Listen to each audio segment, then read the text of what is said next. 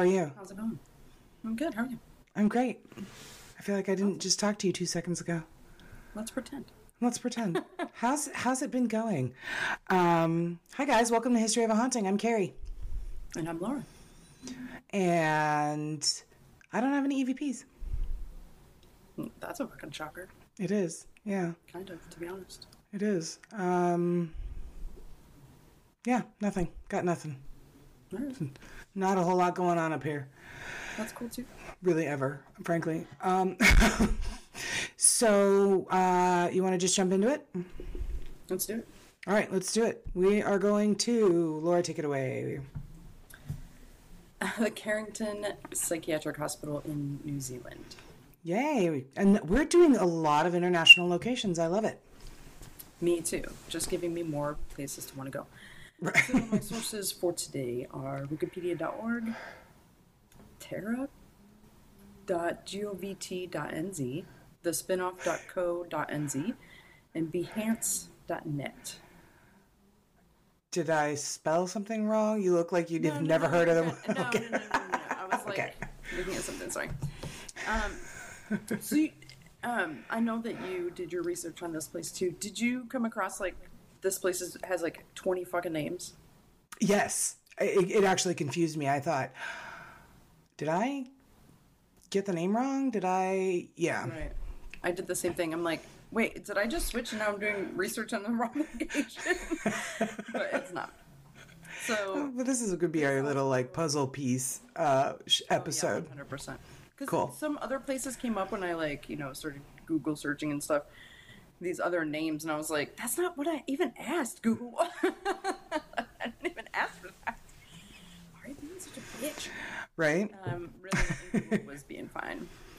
Oh, okay. We were just confused. Yeah. No, we were. Cool. So, some of the names that you will also find this under is WHOA. I did look this up. It's spelled W-H-A-U, and it's pronounced Faux or Woe Lunatic Asylum. Cool. Okay. The Auckland Lunatic Asylum, Avondale Lunatic Asylum, Avondale Hospital, Auckland Mental Health Hospital, Oakley Hospital, Carrington Psychiatric Hospital, commonly Carrington/Oakley Hospital. All right, I think that's all of them. And now my list. Right, that's ridiculous. So this was a psychiatric hospital that was on the Oakley Farm Estate, situated in Point Chevalier, Auckland. Cool. So it was built in 1865 on the Great North Road, and it was one of the largest asylums in the colony. Okay. At the time, it was a colony. Neat. So, for the past 155 years, the imposing neoclassical building, once known as the Carrington Psychiatric Hospital and the Woe Lunatic Asylum, has scowled at the village of Point... Please don't say all the names again. No, I'm not going to. And at virtually everyone who has ever headed west along Great North Road. It's one of the city's architectural icons, and with its Italianate, Romanesque facade and sprawling wings, an enduring symbol of colonial grandeur. But it also serves as a reminder of the intolerance of the past. It's no secret just how crudely Victorian and early 20th century New Zealand society viewed the idea of mental health. And not just New Zealand, pretty much everywhere. Pretty much everywhere. Yes. Yeah. Yes. So stories abound of the dubious methods used to treat those with physical or psychological illnesses, those two, over the last 150 years. Electric shock therapy, lobotomies, and forced institutionalization. Those with even mild conditions were removed from society and hidden like shameful stains because they deviated from social norms. Yeah. It's not pretty anywhere in the world where these places are. And London actually has some really fucked up ones. I believe that shit. Yeah. 100%. Oh, yeah. So, in September of 1863, architectural plans by a Mr. Barrett from England were submitted to the Auckland architect James Wrigley, who adapted them. During construction, there was a brick shortage. I thought this was kind of funny. And so... one guy was hired to get all the bricks, and he couldn't do it, so they ended up making some of them on site in order to complete the building. Weird, huh? That is kind of weird. A brick shortage. Yeah. Strange. Okay. Yeah. The facade is neoclassical and has polychromatic detailing.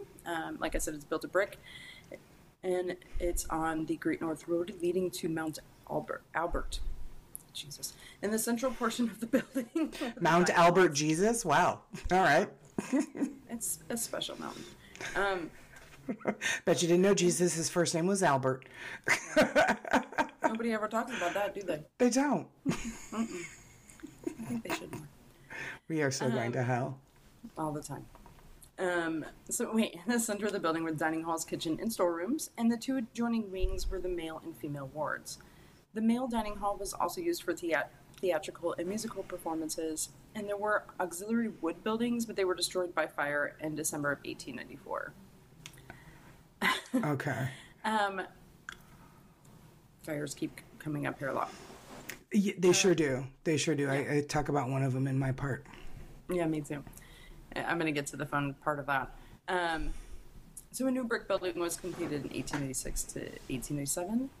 The Chapel of St. Luke the Physician was built in 1865. Was used as a dormitory for a while, but then was renovated and reopened as a chapel in 1961. Well, okay. Yeah. There is a spring on the estate with a waterfall on Oakley Creek. That sounds beautiful. Yeah. Are you about to tell me something horrible happened in the spring? No, not yet. And that waterfall had ample water for domestic and fire prevention purposes. Okay. Comes up later. A farm consisting of nearly 200 acres was attached to the asylum, providing for healthful recreation and fresh vegetables. There were approximately 50 milk cows on the estate and a large number of pigs, meaning they had a piggery. Yay, I love a good piggery. I saw that and I was like, she's going to be so excited. I'm so happy. I love a good piggery. Right. Who doesn't? So an unlimited supply of fresh eggs were obtained from the farm's poultry, and part of the land was turned into an experimental sewage farm. Not so fun. Your face says it all. So in the late 1800s, committed patients averaged about 500 in number, with an estimated average of 8 deaths per year. Okay. There were only about 52 staff for that amount of patients. Oh, I was like, that sounds manageable. Never mind. Oh, yeah. Mm-hmm. I think that's great. If they all work all the time. Yeah. Which they probably did. Right. The asylum was gutted by fire twice. On the 20th of September, 1877, the first of 2 major fires occurred. The first and worst was set by a patient and resulted in 1 female inmate being burned to death. The charred remains of a patient were recovered among the ashes of the dilapidated building. The woman responsible gave evidence to police and reporters about her role in lighting it. It was believed that Mrs. Fortune, I'm not making that fucking name up, had instigated the fire after gaining access to a box of matches during a visit from friends earlier that afternoon. Nice. Yeah, not good friends. The spread of the fire remained mysterious, though, and reports show officials could find nothing to indicate why that abundant water supply from Oakley Creek had failed on the night of the fire. Accusations were made that the city council had turned the water off. Oh. Yeah. So kind of funky. Additional deaths ensued among both patients and staff in the subsequent years, and it is estimated that hundreds of people died on the site during its 130 years of operation as a mental institute. In 1922 alone, 60 patients are believed to have fatally contracted typhoid. Oh, God. Deaths, yeah, not great. The deaths were allegedly not made public because they related to the poor sanitation at the hospital due to the use of dirty water wells. Other peculiar deaths. This spring sounds like it's not doing its job. No, and the experimental sewage farm, like, maybe not a great idea. I'm just going to throw that out there. But poor pigs. Yeah. Anytime you say experimental sewage farm, I'm like, no, thank you. Of all the things to experiment with. Right. No. Why? Mm-hmm. So, there was a warden who was pitchforked to death by... Did you say pitchforked? Yes. So, he was murdered with a pitchfork. Stuck it in him. God damn. They killed the guard instantly. Another peculiar death was the blundered suicide of Thomas Meredith and the suicide of Thomas Lynch. So I'm going to tell the story of Thomas Meredith. Okay. He was a patient, 35 years old.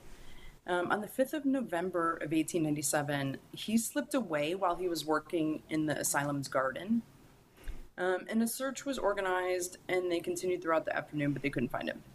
So a report was made to the police, and then they just kind of let it go.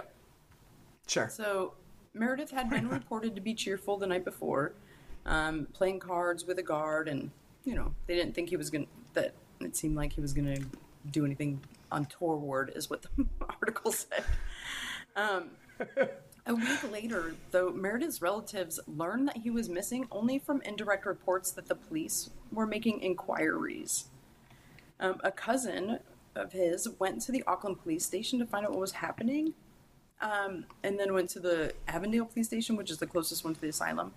The constable there was unaware that anyone was missing from the asylum, although he'd heard a rumor of a strange man being seen in the district. What? Yeah.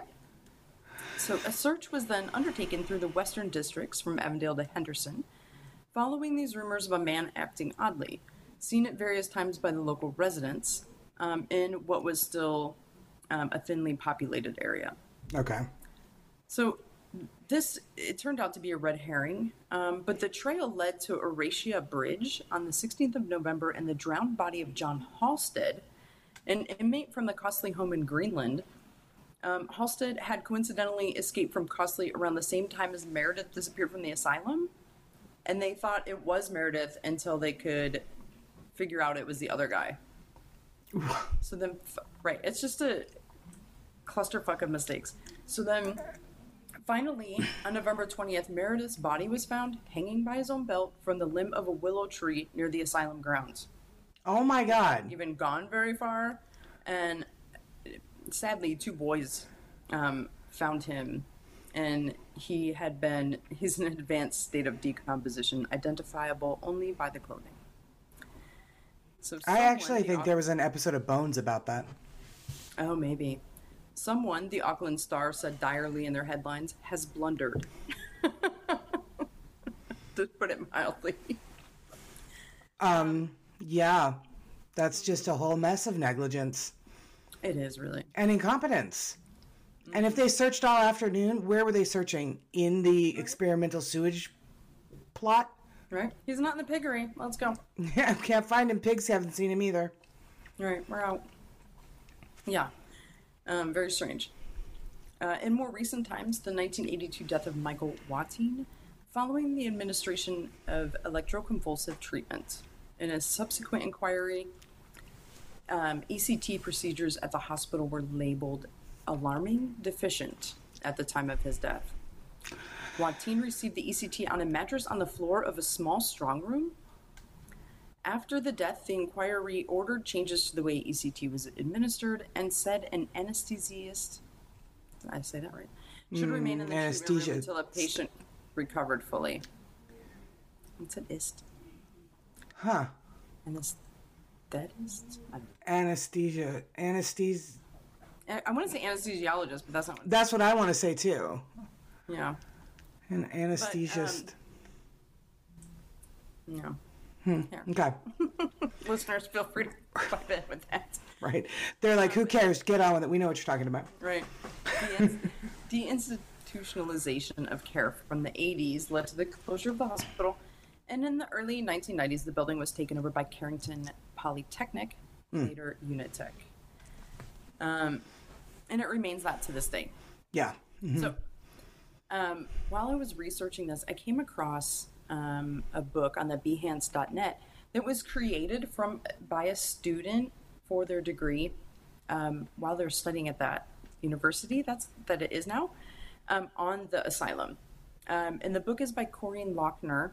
It was never published, but she used it as her project for her degree.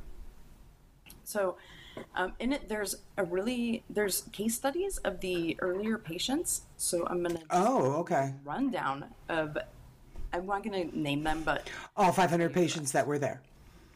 Yes, of one of the patients that was actually there. Oh, okay. So This is a female Maori. They had them numbered, so she's number 17. Ew. She was 40 years old. Okay. Her mental disease was acute mania. The duration of attack was 5 days. The number of previous attacks were 11. She was admitted on the 20th of February, 1905, and her married occupation is listed as house duties. Okay. Yeah, fair enough. I mean, yeah. So the medical cert by the doctor said that she was shouting and throws herself about. The interpreter, Leadham Whitehead, said she was shouting prayers and swearing and is talking a lot of nonsense.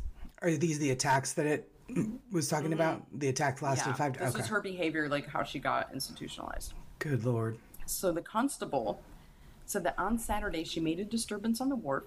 She was very violent and assaulted several people for no reason. She is very noisy and has not slept. She was rambling and incoherent, sometimes swearing and praying. She will not take her food. Mrs. McDonald, the matron, said she has been shouting all night. The husband said that they didn't have any relatives, that she was subject to nervous or chest disease. Her grandmother was also insane. Her memory was good, and she was energetic, never had injuries to her head or sunstroke or anything medical like that. Sure. That would have caused something like this. Right. Okay. So she had one child who died when the child was 12. Cause of insanity unknown. She was in the Auckland Asylum from June 30th, 1904 till February 16th, 1905. And then it looks like she was readmitted like 5 days later. She was what? She was in there before, and then it looks like she was readmitted. So her height is 5'4". Her weight, I think this is funny, medium-sized woman in very stout bodily condition. Head, medium-sized. And she died January 10th, 1907 at 6 p.m. She had phthisis pulmonalis, which is... very hard to say. Oh. Yes, very hard to say. And also tuberculosis. Oh, is that the actual medical... So whatever. I mean... That's awful. Just saying. Yeah, that's awful. It really, yeah. And it's just interesting to actually see, like, why these people were put in and kind of what happened. Right. And, like, how they were, like, written about or whatever. And Yeah, very... If somebody says that I have a stout bodily figure, I'm probably going to rant at them, and I'm going to be shouting as well. I will be shouting too. Right. There wasn't also in this book an interview with a nurse that worked there named Hilda Weavers, and I'm just going to read an excerpt out of it. And the question is, when did you start at Carrington? She said, I started on the 19th March in 1959. I worked as a psychiatric assistant for 6 months. When I started, I got 5 pounds a year extra for doing my training and 5 pounds for being over 21. Okay. So, the stories that stand out to you, escapes, or any mischievous patients? She said the hospital was locked, and we used to have the occasional escapes, and the staff used to go out and look for them. Eventually, if they couldn't find them, the police were informed. Not like it is now where the police have to be informed. These people were unsuitably medicated, not like the modern medications where it is individualized and the medication is not as broad spectrum. Okay, so they were just kind of trying whatever to see what worked, I'm guessing? Right, they would basically just sedate them. Oh, Jesus. Yeah, and she says that they really didn't know very much about the medication. They were just told to give it to them. Oh, shit. I'm going to kind of paraphrase here. We kind of made this from the experimental sewage plant, so here, try this. Yeah, you're going to enjoy this. They didn't know what the side effects were. The training was not up to standards of what anything like it is now. So she said, nevertheless, despite people were still actively psychotic, they used to act out on their symptoms, and there used to be quite a few scuffles. There was not the staff at the time, and there was not like enough staff at the time, and they never took it personally. It was just a matter of taking them through usually half a dozen staff to a side room. No one was hurt, and I think no matter what, the staff never ever took it out on the patient. In fact, I can remember one That's patient good. marching around the day, right? Room, arms folded, march, march, march, went around all day, walk, walk, walk, and then out went a punch. And I was going out that night, and it gave me a black eye. I went out just about every night, and that was fine, and I got better. And then a week later, she did it again to the other eye. She said she'd just laugh about it.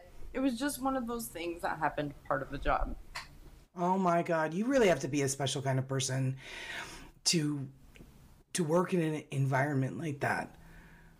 100%, and not to get upset. Not to get upset, but to just have even more empathy for the people that you're charged with taking care of. Wow. Yeah, and she started back in the 59? 50s. Yeah. So, yeah, as we know, not so great for the time. But I thought that was interesting, her just talking about how she got black eyes. Just so chill, yeah. And then The real thing of how it was Yeah. going on, you know, like, Right. they didn't know what the hell they were doing either. You know, it sounds like Yeah. it was very... no real oversight or anything. It doesn't There's some sound medicine like. to chill you out, and then, you know, Yeah, if this doesn't work, well, then we're going to have to lobotomize you fucking for real. on a mattress on a floor, even though that was Right. electroconvulsive. Still, God. Basically electric shock there. But that is my tale of the history of the Carrington Psychiatric Hospital. We'll stick with that one. Yeah, we'll just stick it. If it's on the title card, and that's just We'll it. go with that one. Great job. Wow, that was really interesting. I say yay for the piggery and boo for the sewage experiments or whatever. What did it say what the sewage experiment was? That's all they said. I'm assuming it probably had to do with the runoff because they had so many cows and pigs Sure. that it was probably something to do with that. You know, it has to go somewhere. Maybe they were trying to use it for fertilizer or something. Well, if they had bad runoff and it went into the water that they're using to drink and shit, The spring. that's That seems like a real waste of time, that spring. right. Why is that even there? Just for looks at this point. Great job. Yeah. I had no idea. I had come across this on one of my favorite, most haunted lists. And I thought, you know what? We have never done a New Zealand location. I don't believe. Monte Cristo Homestead, I believe, is in Australia. I believe. We did that one a while ago, so forgive me if I don't remember correctly. I'm sure they'll tell us. So my part, I don't have a whole lot. It is difficult to find anybody because, like you said, it's a school now, and it is difficult to find anybody that's had experiences, and they don't actually let a whole lot of paranormal groups in there to investigate, obviously, because it is a school. So I got my information. Oh, I should probably push my little button here. I got all my information from just one source, and that's hauntedauckland.com. So everybody don't look at my messed up shelves. My shelves that need organizing. So like you said, in the late 1800s, committed patients averaged at most what this page said at its peak was 900 patients. Yeah. The asylum was gutted by fire twice, and the death that had happened there, the additional deaths that ensued among both patients and staff in the subsequent years. It's estimated that hundreds of people died on the site in its 130 years of operation, like you had mentioned. So the deaths were allegedly not made public because they related to poor sanitation at the hospital due to the use of dirty water wells. So when asked about the hauntings at this location. One of the Unitech security guards put the ghost rumors down to folklore or urban legends passed down from one student to another. They say eerie noises are a result of air entering joints of old windows, and creaking and banging is caused by old iron heating systems. They say there is a logical explanation for every peculiar noise. However, they do understand that it is common for people to believe that because it was an institute that incarcerated people, spirituality of some patients remain. Which I was like, okay.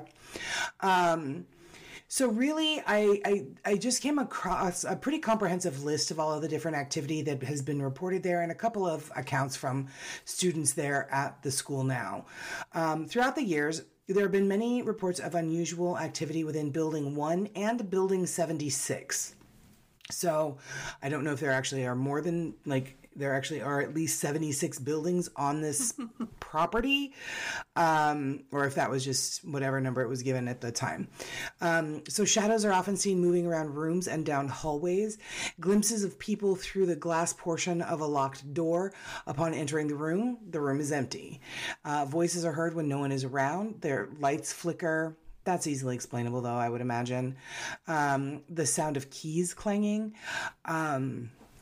Excuse me. At one point, a large paintbrush was thrown across a room.